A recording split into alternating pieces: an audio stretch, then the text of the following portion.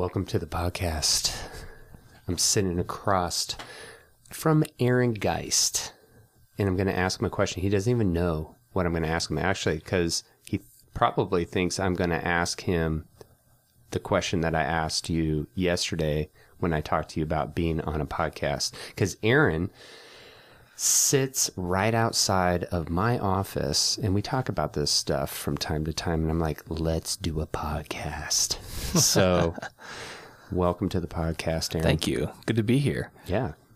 So here's my question. Have you ever burned the boats? Have I ever burned the boats? Yeah. So, like, I'm going to tip your mic just a tad toward you. So, have you ever heard that phrase before? Burning the boats? I have not heard burn the boats. Oh, wow. Okay. So, this concept is used all the time in success-related conversations. You'll hear this.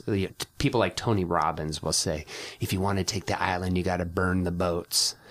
And the idea supposedly has historical origins of Cortez, and even going further back from Cortez. Okay. Basically landing, burning the boats, and say, if you want to go back home, the only way is to take the island. Gotcha. Okay. So have you ever done that in your life where you've just burned the boats so that there's no exit strategy? Wow. So there's no exit strategy. The thing that comes to mind recently is actually taking this job here as a financial aid counselor. Yeah, tell people what you did before this. So I was an associate pastor at a church in Tigard, and I was involved in worship ministry. I was involved in some missions, and then just a lot of behind the scenes general work. Okay. A lot of different things that need to be done. So I had been in that role for a while and sensed that it was time to move on. And I have a hard time moving on from things. And so I really had to put that out there. When it was time to move on, I'm a loyal person. I have a hard time getting into conflict or what feels like conflict. So saying it was time to move on was a hard thing to do. So would you describe yourself as a peacemaker? I am a peacemaker. Okay. I am a 9 on the Enneagram. Oh, my wife knows will his confirm that through and through. So she knows the good of that. She knows the downsides to that. And for those people who don't know, Aaron is talking about the Enneagram. That's right. Which is super popular on this floor at George Fox University. And there's 1 through 9.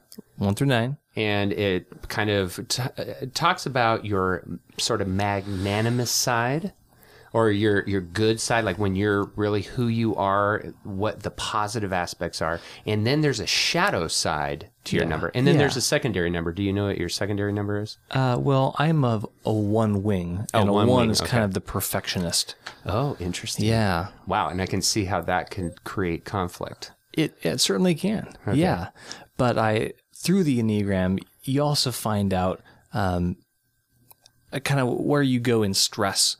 And so in stress, when you're healthy or when you're really in stress and not doing healthy, you do different things. And so one of the things I can do in stress when it's not healthy is just avoid conflict like crazy. And so knowing that about myself, I knew if it was going to be time for me to move on, God was going to have to really confirm that in a lot of different ways and give me peace about that so I could enter into the conflict of telling people that I love it's time for me to move on. Interesting. So after he confirmed that in a number of different ways, I had to sit down and just write out my thoughts, write what was on my heart, and did that, and then read that to my boss at the time, the senior pastor of the church. And that for me was kind of the beginning, I guess, of burning the boat.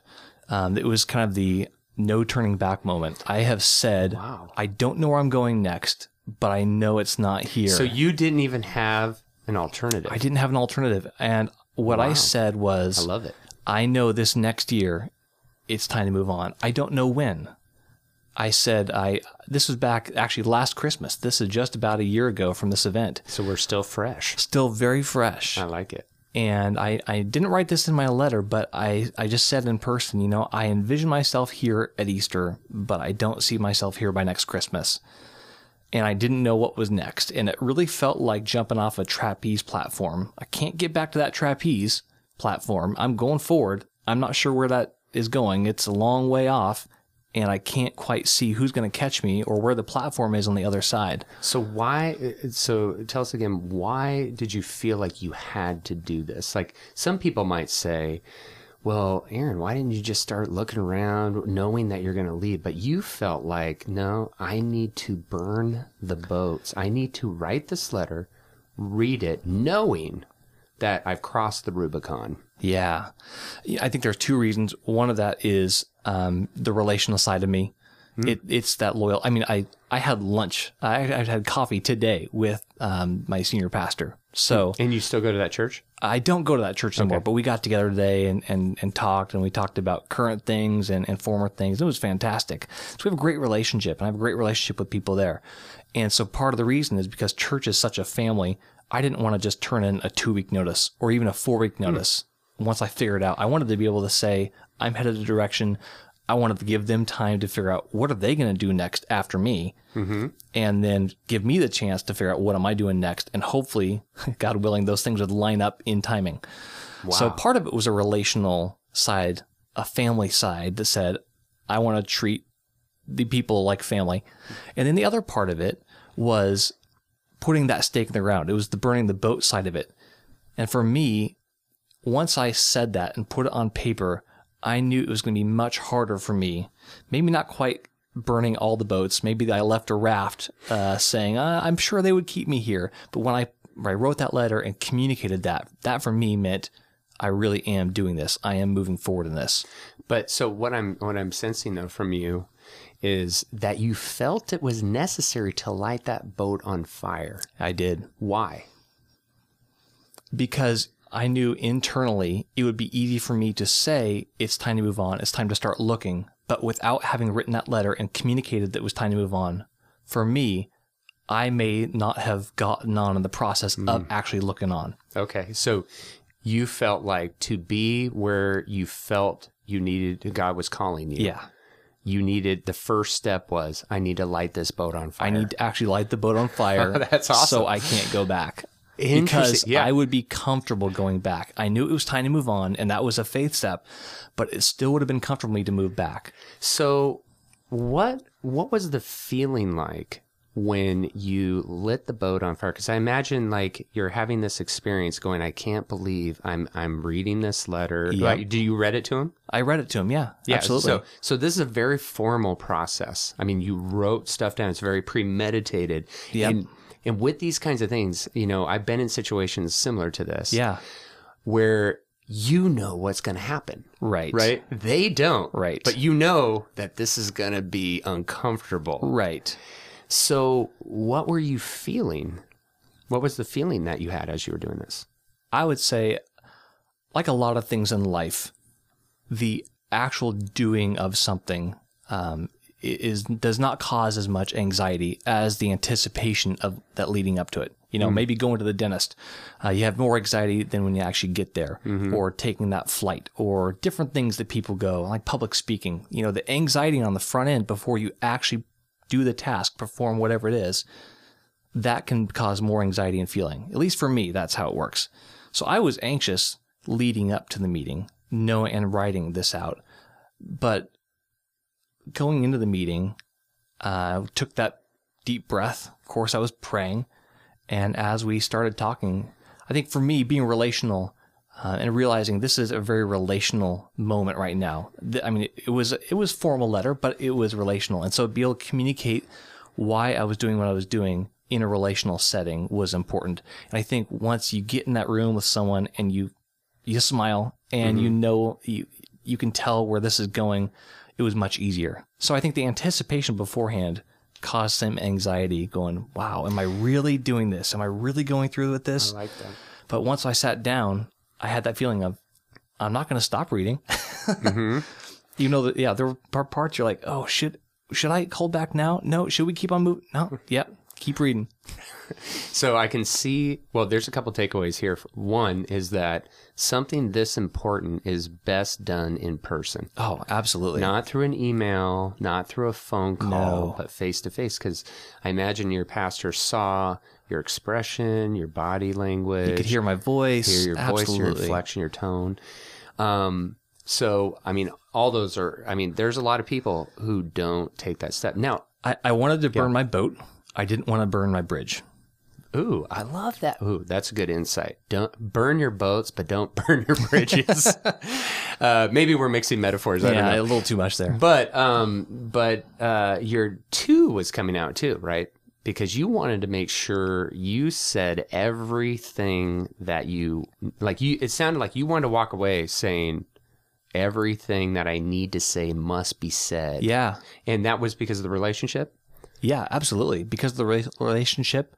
And because just I know how when people move on, there's always going to be a story, and I didn't want there to be some unknown or some part of the story that people just had to guess about or gossip about or determine or tell something about that wasn't true. So I wanted to be able to communicate reality and do that well.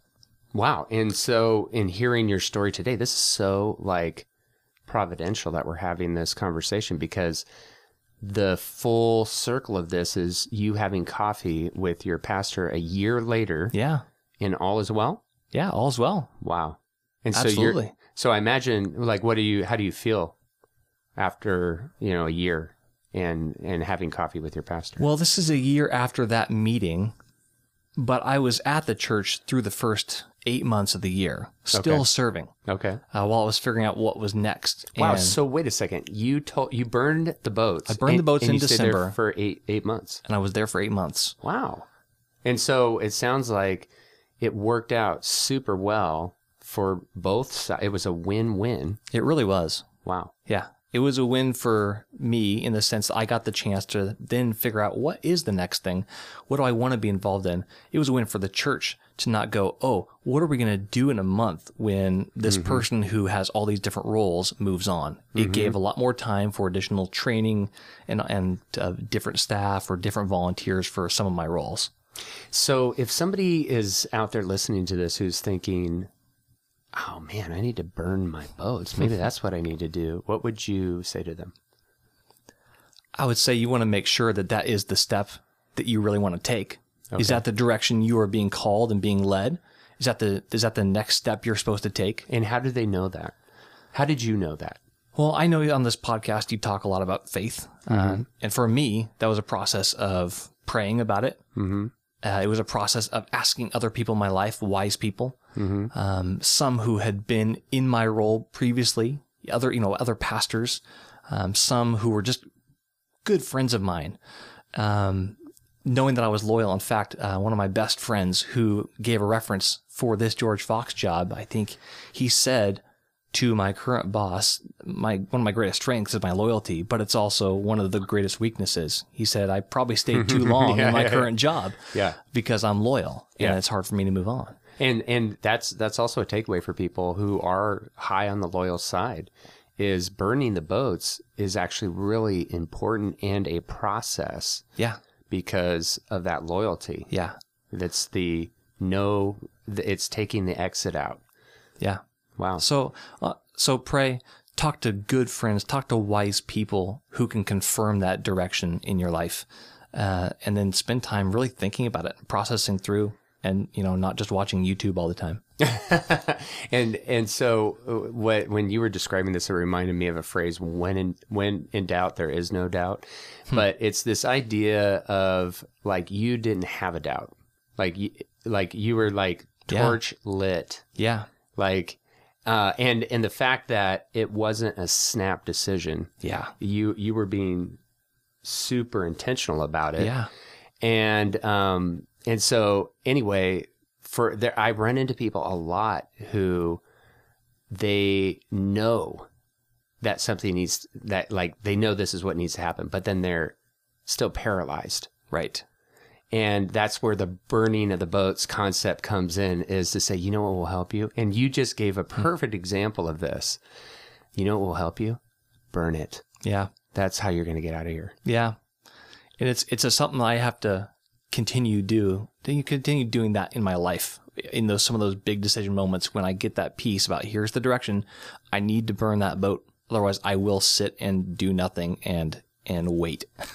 Wow. That's awesome. Well, thank you for sharing that. I really appreciate it. Absolutely. Have to have you on again and surprise you with another question. Wow, another random question. Yes, they're the best because look at the answer you gave. That was awesome. Oh, there you go. And as we leave, I just want to remind everybody that it doesn't have to be perfect. It just has to be what, Aaron? It has to be awesome. Cool. Thank you.